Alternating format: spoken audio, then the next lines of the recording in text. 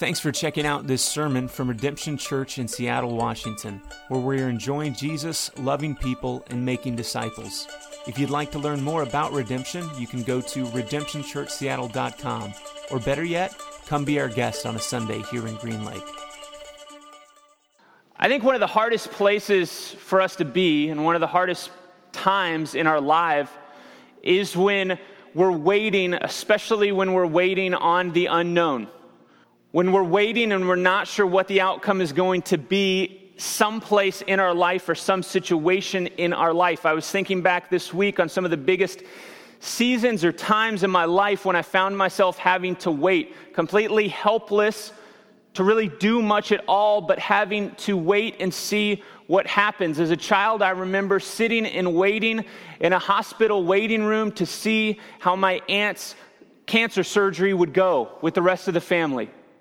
Waiting for hours to see how that turned out. As a freshman in college, I remember absolutely doing horribly that year in that summer, waiting to see if another school would even allow me to come and study there. It was a few of the hardest months of my life to that point, just waiting and seeing what happens. I remember waiting and seeing what would happen the first time my mom got cancer. What's going to happen in this surgery? Is it going to be resolved? Can't do anything at all. I remember waiting now to see what happens with her current cancer treatment as cancer popped up again. And the waiting for the resolve, waiting for answers, waiting to see how things pan out. I remember waiting after the first fertility surgery that I had to see if it actually took. And then I remember waiting after the second one to see if that took. Waiting to see what would happen. Where would there be resolve? What would redemption look like? What would goodness look like? What would building our family look like? For every single one of us, there have been times in your life that you can relate to personally where there has been a dark cloud or what seems like a tornado kind of over your life or over a situation in your life, big and small, where you're helpless. Where you don't know what to do, or maybe you can't do anything, and all that you can do is wait and see on the unknown, how something's going to pan out. Maybe something at work, how's this going to pan out? What's going to happen with this boss? What's going to happen with this job? Maybe it's in your marriage. You've hit a really rough patch, and you're not sure how things are going to pan out. You're not sure what this relationship's going to look like. Something happened that you didn't expect. Something looks like you never expected. Maybe it's with your children.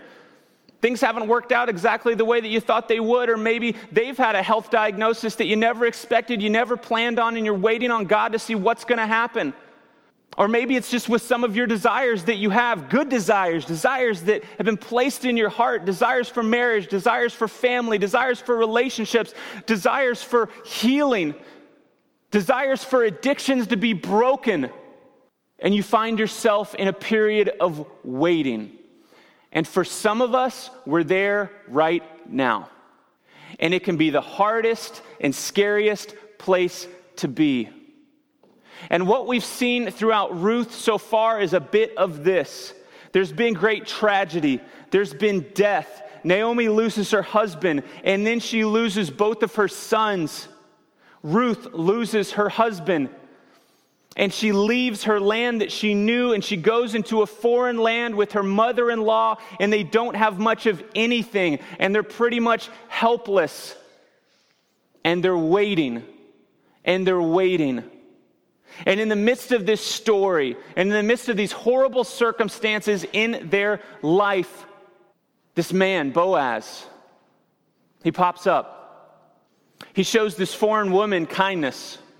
He shows this foreign woman grace. And Ruth goes back to her mother-in-law and explains what happens. And she says, oh, that's Boaz. He's actually related in the sense of he was part of my family line. Maybe he's the one who's going to be a redeemer. And so she sends Ruth. And she sends Ruth back to Boaz. And what we saw last week is this. We saw that Naomi in sending her had really good intentions, but a bad plan. Naomi essentially is trying to manipulate or manufacture an outcome, and we see that just doesn't work, that it's not a good idea. But yet in the midst of it, God still offers his grace. He still shows kindness. He shows protection. And Boaz, being a man of God and who God is using in this story to show us himself, steps up. But what we're left with at the end of chapter 3 is the unknown. The unknown. We're right in the middle of it. Boaz is going to go to the man who's actually first in line to redeem Naomi's land that belonged to Elimelech, her husband who died, and to redeem Ruth, the first in line, to see if he's willing. And if he's not, what Boaz says is that as long as he lives, he will seek to bring redemption. And that's what we jump into today. And I hope, my prayer for you is that for all of us, we're expectant. I think expectant's a good word. I think it's one that we don't use enough. Meaning that we're expectant that God is really good enough, that God is really who he says he is, that God really hasn't just left us or abandoned us. We're expectant that God is going to show up in our life. We're expectant that God knows what he's doing. And what I love about the chapter that we're going to jump into today is what we've seen is a lot of hurt, pain, bad circumstances, and what we're about to see ushered in is joy, redemption. So I hope you're ready for some good news, because that's what you're going to get today. For some of us, we need good news so badly. We've been sitting in the gutter. We've been sitting in the rut. We've had doubts. We've had pain. We've had poor circumstances. We're not sure which way is up and which way is down. And what we need, what you need, what my soul needs more than anything is good news. Amen? That's what we need is good news. So get into it today. Don't sit silent. Don't sit with your heads down. Don't just make it another rhythmic thing where you came to church today. Embrace what God is going to say in his word today. Let's not just be people who hear and do nothing, but let's be people who hear and rejoice at the goodness of Jesus. Right. Cool? So we're going to jump in here to chapter 4, verse 1. Now Boaz had gone up to the gate and sat down there. This is important right off the bat. What I want you to see here is that you are going to see Jesus in amazing ways throughout this chapter. We've already seen him throughout the book, but don't miss it. If you preach, read, look at this book and this chapter and you miss Jesus, you've missed everything. You are going to see him come out in such amazing, joyful ways that point straight to him and exactly what he's done for us. And so I don't want you to miss this. It said Boaz has gone up to the gate and sat down there. What that means is that Boaz has left his harvest. And don't forget, this was a time of famine. They were just coming out of a time of famine, no food. You know the one thing that you don't do? You don't leave your harvest. Literally, what we found is the night before, he's sleeping on the grain. You know what that means? It's precious. They don't want anybody coming in and stealing it. He doesn't want his own workers to steal it. He is guarding this. Imagine the thing that is most valuable to you, you are guarding. And that's exactly what Boaz has been doing. So the fact that he would leave his harvest, he would leave what is most valuable to him, and he would go to the gate is so important because it shows us a shift in his life. No longer is the harvest most valuable to him, but the most valuable thing in his life, the most important thing to him is Ruth, and is finding resolution to the situation that she is in. You know who else left something that was valuable to them? Jesus. Jesus, the perfect, spotless, blameless Son of God, left his kingdom for you, left his kingdom for me, left what was most valuable at a point, even his Father, because there was something else that was valuable, our lives. So here's what happens. Boaz has gone up to the gate and he sat down there, and behold, the Redeemer, we don't get his name, but the one that was first in line, the one that actually should have been looking out for Naomi and Ruth all along, but wasn't. He comes walking by, of whom Boaz has spoken. He came by. Well, that's good timing, right? And so Boaz said, "Turn aside, friend, sit down here." And he turned aside and sat down. And he took 10 men of the elders of the city and said, "Sit down here." And so they sat down. Then he said to the Redeemer, "Naomi, who has come back from the country of Moab, is selling the parcel of land that belonged to our relatives Elimelech. So I thought I would tell you of it and say, buy it in the presence of those sitting here and in the presence of the elders and of my people. If you will redeem it, redeem it. But if you will not, tell me that I may know, for there is no one beside you to redeem it, and I come after you." And he said, I will redeem it. I think what's amazing here is that Boaz, he's not cutting corners. We saw that in the last chapter. It's kind of a weird situation. Ruth shows up. She's laying at his feet. He wakes up in the middle of the night at midnight, and he's like, whoa, what's going on here? And she's presenting herself to him, and she says, I'm your servant. She comes basically with hands open, not much to offer. And she says, will you covenant with me? Will you redeem me? And Boaz is so happy that she would think of him to be her husband. But he says, there's one that goes before me, and he's a God-honoring man. And so he doesn't cut corners. He goes about this the right way. And here's what I want you to see is that Boaz isn't a flat character in this. Did Boaz have desires? Absolutely. Did Boaz probably want to get married? Absolutely. Did Boaz want to have a family, want to have children? Absolutely. But he chooses not to manipulate the situation. He chooses not to force something. Instead, he goes about this the right way, even though it means things may not pan out the way that he hoped. And what we see here is the result. After Boaz says, there's this land, will you redeem it? And the man says, I will redeem it. The result is that this is going to look different than what Boaz and Ruth thought. Is she going to be redeemed? Yes, absolutely. But is it going to look different than Boaz redeeming her, at least up to this point? That's what it looks like. And here's a big question for us. Are we okay with that? Are you okay if God redeeming something in your life, he does, but not in a way that you anticipated?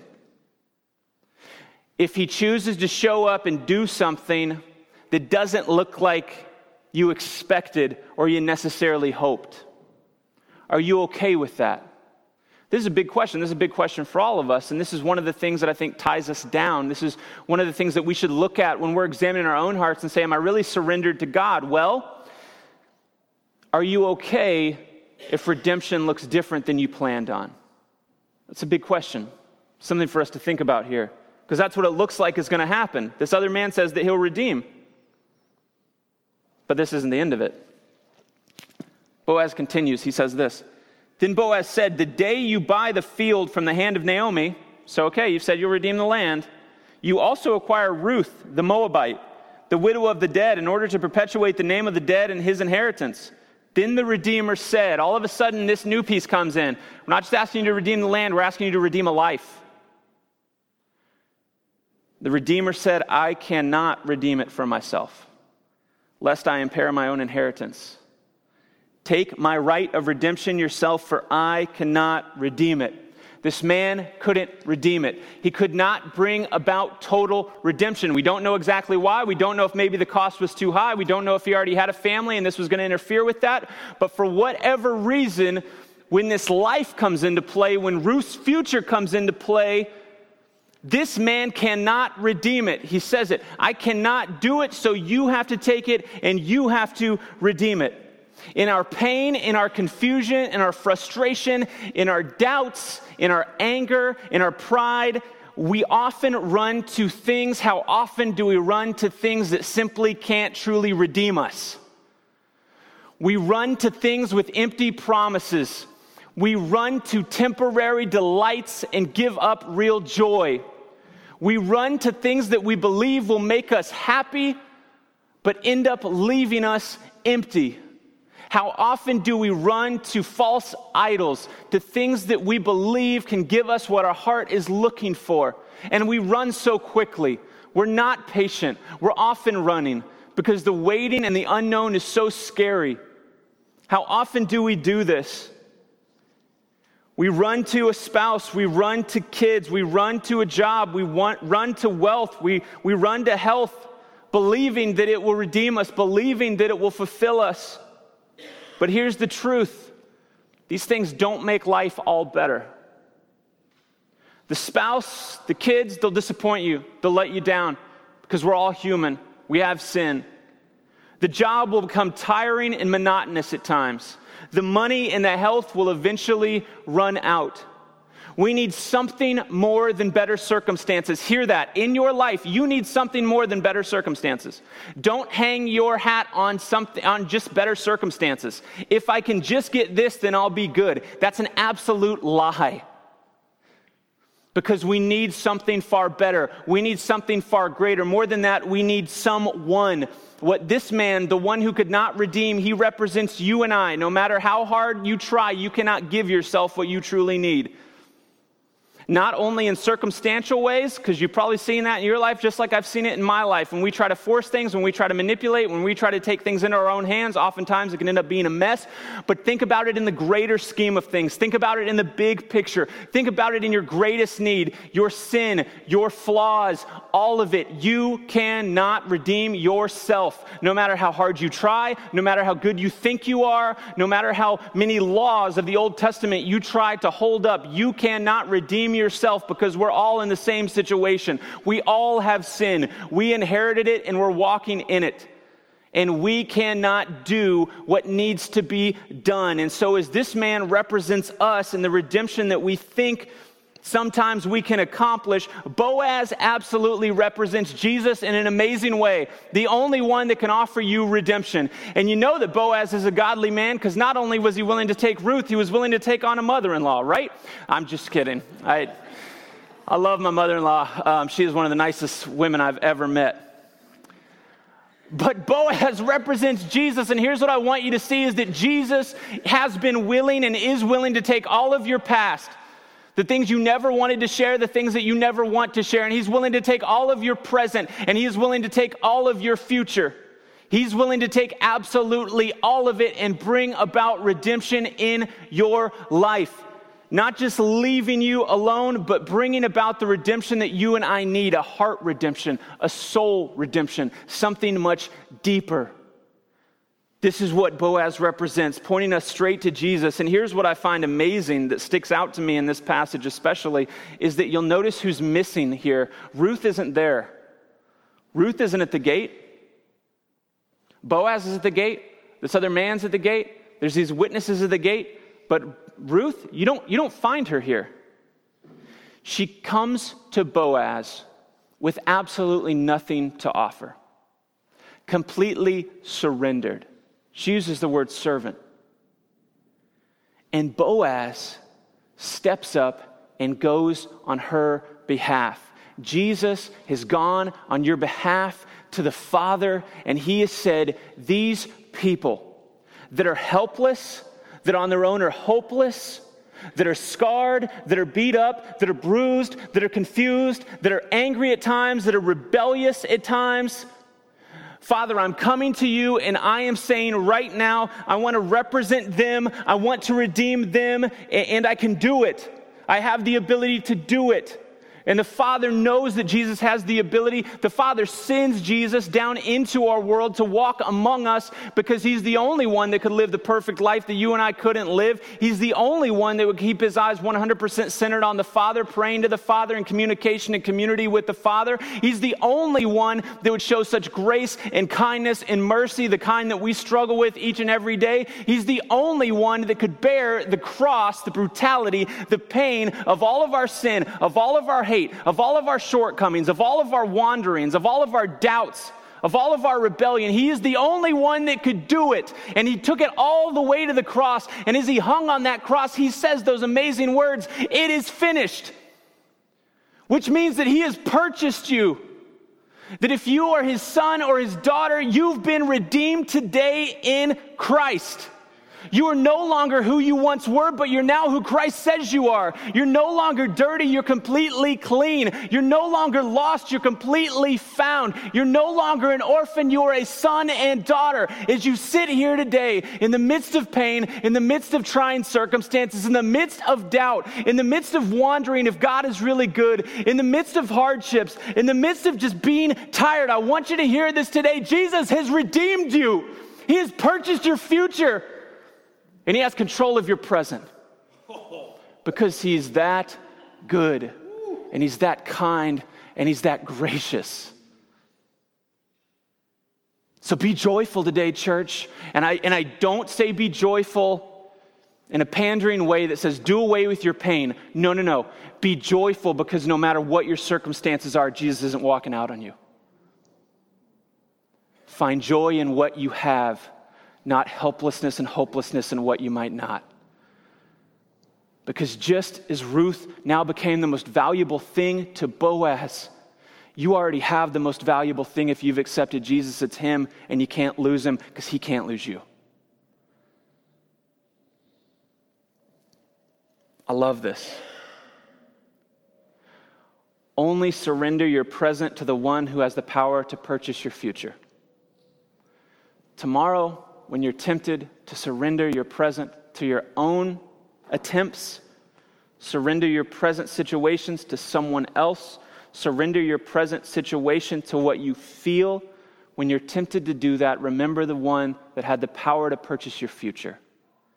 And only surrender yourself to him. I love this. So he says, I cannot redeem it. Take the redemption yourself, and you pick up in verse 7, and it says, now there was the custom in former times in Israel concerning redeeming and exchanging.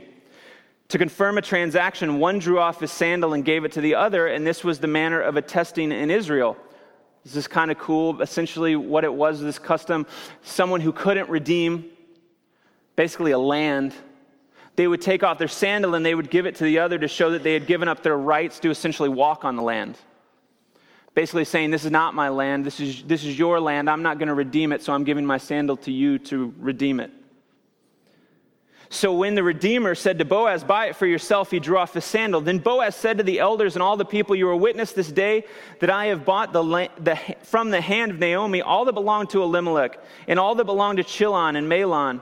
Also Ruth the Moabite, the widow of Mahlon, I have bought to be my wife, to perpetuate the name of the dead and his inheritance, that the name of the dead may not be cut off from among his brothers and from the gate of his native place. You are witnesses this day. So what we see here are these various Old Testament customs coming together in what was called a levirate marriage, which was essentially you had a widow, and then you had a relative that would marry that widow because he was connected in the line of the family so that the family wouldn't be cut off. What I love about this is what you don't see here is Boaz trying to do away with the past, because there is a past. There's real stuff in the past. Mahlon and Chilion and Elimelech, they all died. And I love Boaz's heart here. He's not saying completely do away with the past. He's saying let's redeem the future. Let's redeem what's ahead. And I love these two words that are used here that you've seen used time and time again, redeem and purchase. These are beautiful, intentional words that are meant to point us back to Exodus, back to the story of the people that were in a destitute situation, in slavery, completely lost, but the children of God, and God would step in and he would take their situation and he would redeem them and he would give them a better future. These are amazing words. That's what this points back to as you see these words pop up here. And not because of anything the people had done, because they were as rebellious as all get out. You want to read Exodus, you want to see some people who get crazy and wily and rebellious? It happens. But God doesn't walk away because of his grace and because of his kindness and because he's purchased them. And he's redeemed them. And he's given them a new future. And he does the same for you, and he does the same for me. And I love what it says in Ephesians 1:7. Hear these beautiful words. In him we have redemption through his blood. The only thing that could bring about the redemption that we need. The forgiveness of our trespasses. You're completely clean today if you're a child of God. According to your merit, according to how hard you work, according to the amount of faith that you can muster up tomorrow morning? No. According to the riches of his grace. His grace, his kindness, his mercy, we've been redeemed. Then all the people who were there at the gate and the elders said, we are witnesses. May the Lord make the woman who is coming into your house like Rachel and Leah, who together built up the house of Israel. May you act worthily in Ephraim and be renowned in Bethlehem. And may your house be like the house of Perez. By the way, he mentions this because this was another levirate marriage where a woman was widowed, but she was brought in by a new husband, and he married her, and her future was redeemed, whom Tamar bore to Judah, because of the offspring that the Lord will give you by this young woman. And so sometimes we just need to look back, especially when we see God redeem in some way in our life. Don't just completely keep pushing forward, but actually look back and see what happened. So you saw famine, you saw death, you saw confusion, you've seen desperation, but then in the midst of that, what you saw in Ruth's life is surrender. And now what we see come full circle is redemption. Something that should be so encouraging to the wounded heart, so encouraging to the broken heart, so encouraging to those of us who are in great seasons right now, that we can go and comfort other brothers and sisters who are hurting, who are worn out, who feel hopeless, that we can come around and we can say, this isn't the end. This isn't it. God hasn't turned his back on you. I believe it. I know it. Look at what he's done. Look at what he will do. What I love here is that Boaz had no obligation. Do you realize that? Boaz was not obligated to marry Ruth. Boaz was not obligated to purchase the land. Boaz was not obligated to take in Naomi. He wasn't obligated to any of that. He didn't owe Ruth a thing. Jesus wasn't obligated to come down.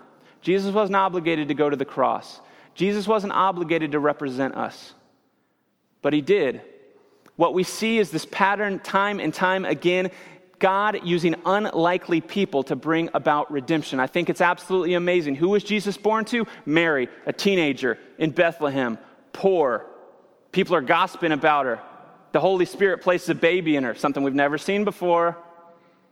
He uses Mary, a teenager. Can you imagine today if you could think about someone that would carry the Son of God, God himself? Who would you pick? I promise you it wouldn't be a 14 to 16-year-old, right? But God chooses to use Mary. God chooses to use Moses, somebody with a speech impediment who couldn't even talk that well, to lead his people out of Israel.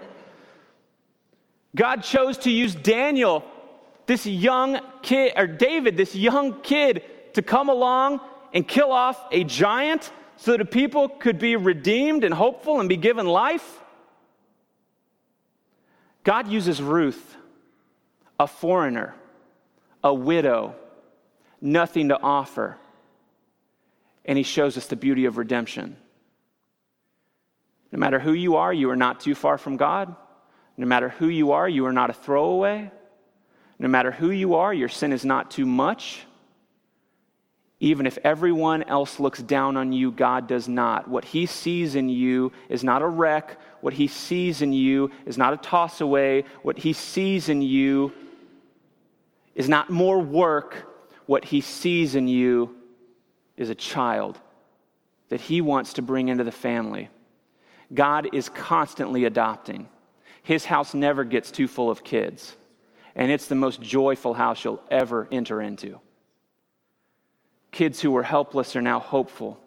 This is his pattern, to show us that his grace, his kindness, it's out of love alone. It's not out of merit. It's simply his love. He cares for us that much. But sometimes that is hard to see. Can I be honest? Sometimes that is hard to see.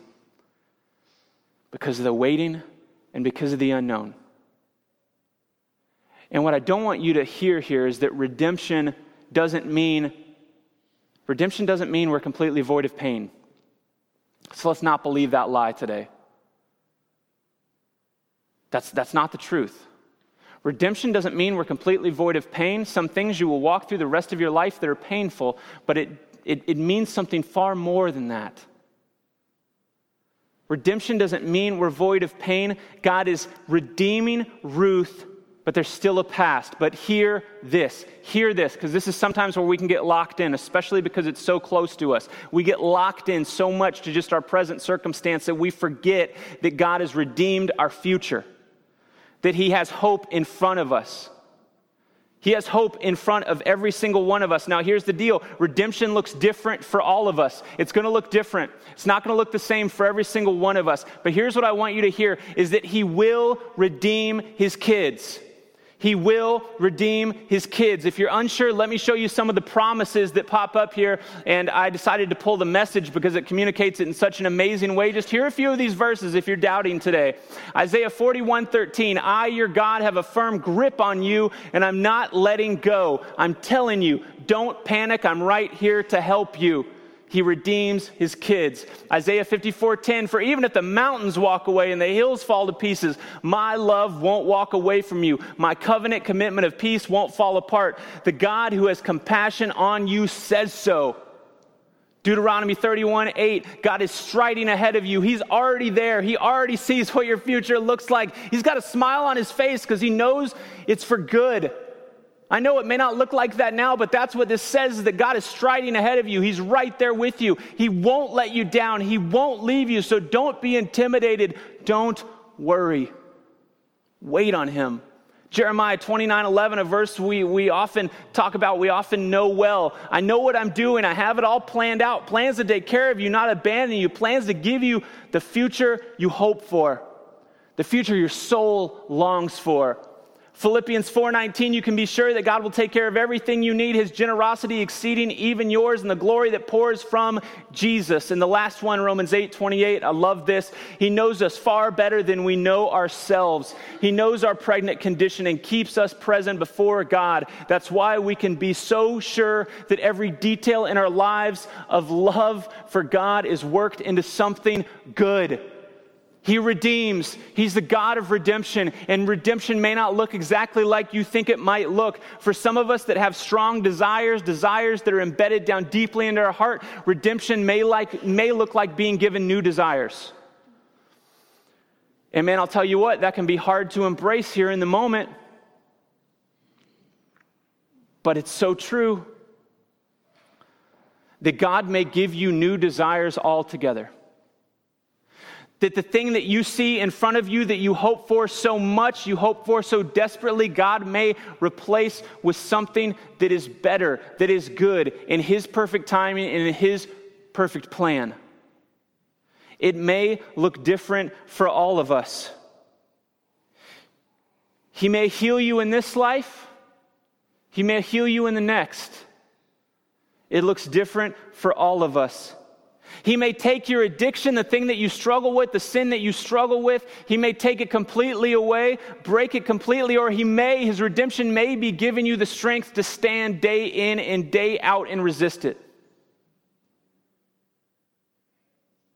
And to give you others that stand in the corner with you and occasionally down in the gutter and help pull you out. The how and the when is unknown, and that can be the toughest part, but here's what I want you to hear. The if never is. He is a God of redemption, and he is redeeming, and he does have good for his children. I love this quote from C.S. Lewis. It comes from The Weight of Glory. Let me just read it quickly. He said, "It would seem that our Lord finds our desires not too strong, but too weak. We are half-hearted creatures, fooling about with drink and sex and ambition when infinite joy is offered to us, like an ignorant child who wants to go on making mud pies in a slum because he cannot imagine what is meant by the offer of a holiday at the sea. We're far too easily pleased." It's not that in your pain, in your tough circumstances, in your doubt, you're not asking enough from God. It's often that we're not asking enough at all. We're asking too little. We're asking him to change a circumstance in our life when he wants to change your entire life. He wants to change your heart completely. He wants to align your heart with his. He wants to show you goodness. He is not holding out on you. He has good for you, even though you may not know exactly what it looks like. This is what God offers. And so, yes, absolutely, make your requests known to him. Go to him. Don't run away from him. Share your pain. Share your confusion. Yell in your car if you need to. Do whatever you need to do. He can handle it. Bring it all to him. But I would encourage you in this. First and foremost, above all of those other requests, would you go to him asking that he would give you his heart? Would you go to him asking that he would align your desires with his desires? Because that's what actually leads to joy, because that's what surrender looks like. So take all of those things to God. Don't hold them back. But above everything else, take your heart to him. Take your heart to him. Ask him to align it. Ask him to put it back together. Ask him to heal it. Ask him to show you his love. Ask him to show you his desire for you. This book of Ruth, it's amazing, and it was written really to show us something phenomenal. It was to show us the signposts of God's grace in our lives, to help us trust in his grace even when the clouds are thick and we can't see the road, let alone the signs on the side of the road.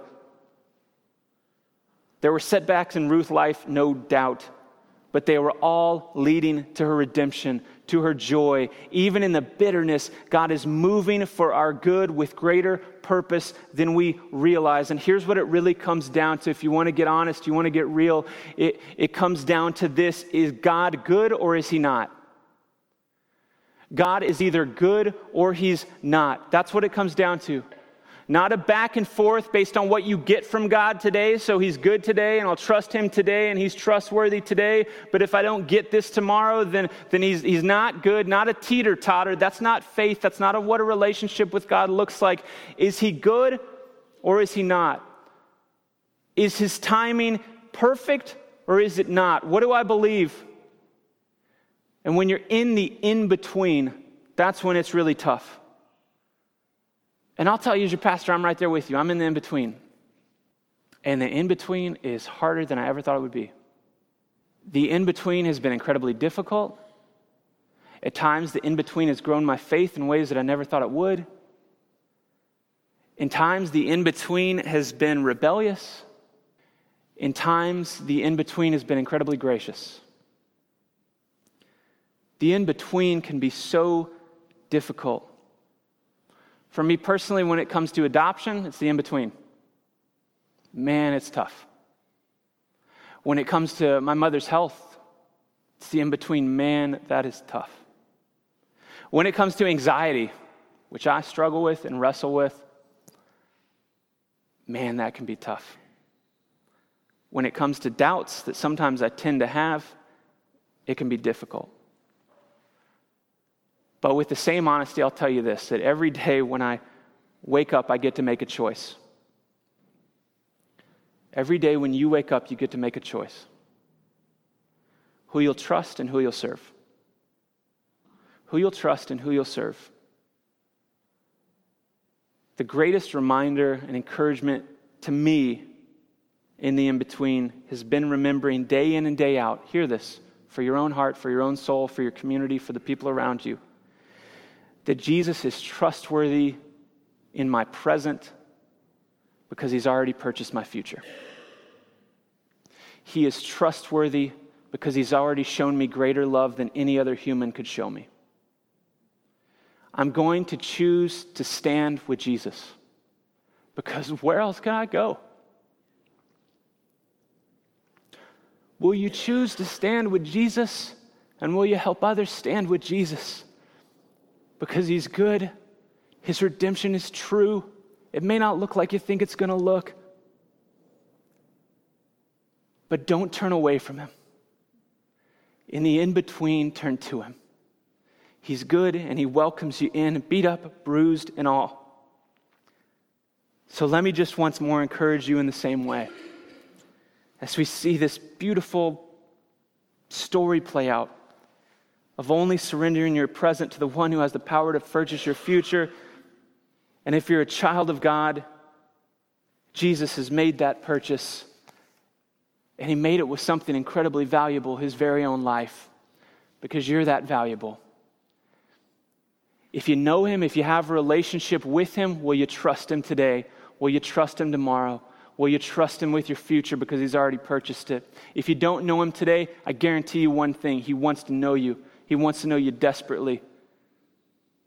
He wants nothing more than for you to come to him with your pain, your brokenness, your sin, to confess it, to give it to him, to give him your past, to give him your present, to give him your future. And guess what? He'll give you a renewed hope. A renewed hope, not just for now, but for eternity. When none of us are crying. When there are no wounds, when we haven't just been bandaged up, but we've been put completely back together in a perfect family, with a perfect dad, with a perfect brother, with perfect family members, made up of the poor, made up of the broken, made up of the black, made up of the white, made up with our brothers and sisters up on Aurora, made up with our brothers and sisters in third world countries that are being murdered for what they believe. We have a beautiful family reunion coming, where there's no more tears, there's no more pain, there's no more heartache, there's only hope. There's only hope. All the death is put away, all the pain is put away, all the fears are put away. That the orphans are now adopted, that the childless are now brought in under an amazing family with an amazing father who's never leaving them, who would go to such great lengths to renew them, to give them hope for a future. Don't hang your heads today as you walk out of here. You may be hurting, you may be in pain, but in Jesus you have such hope. Amen?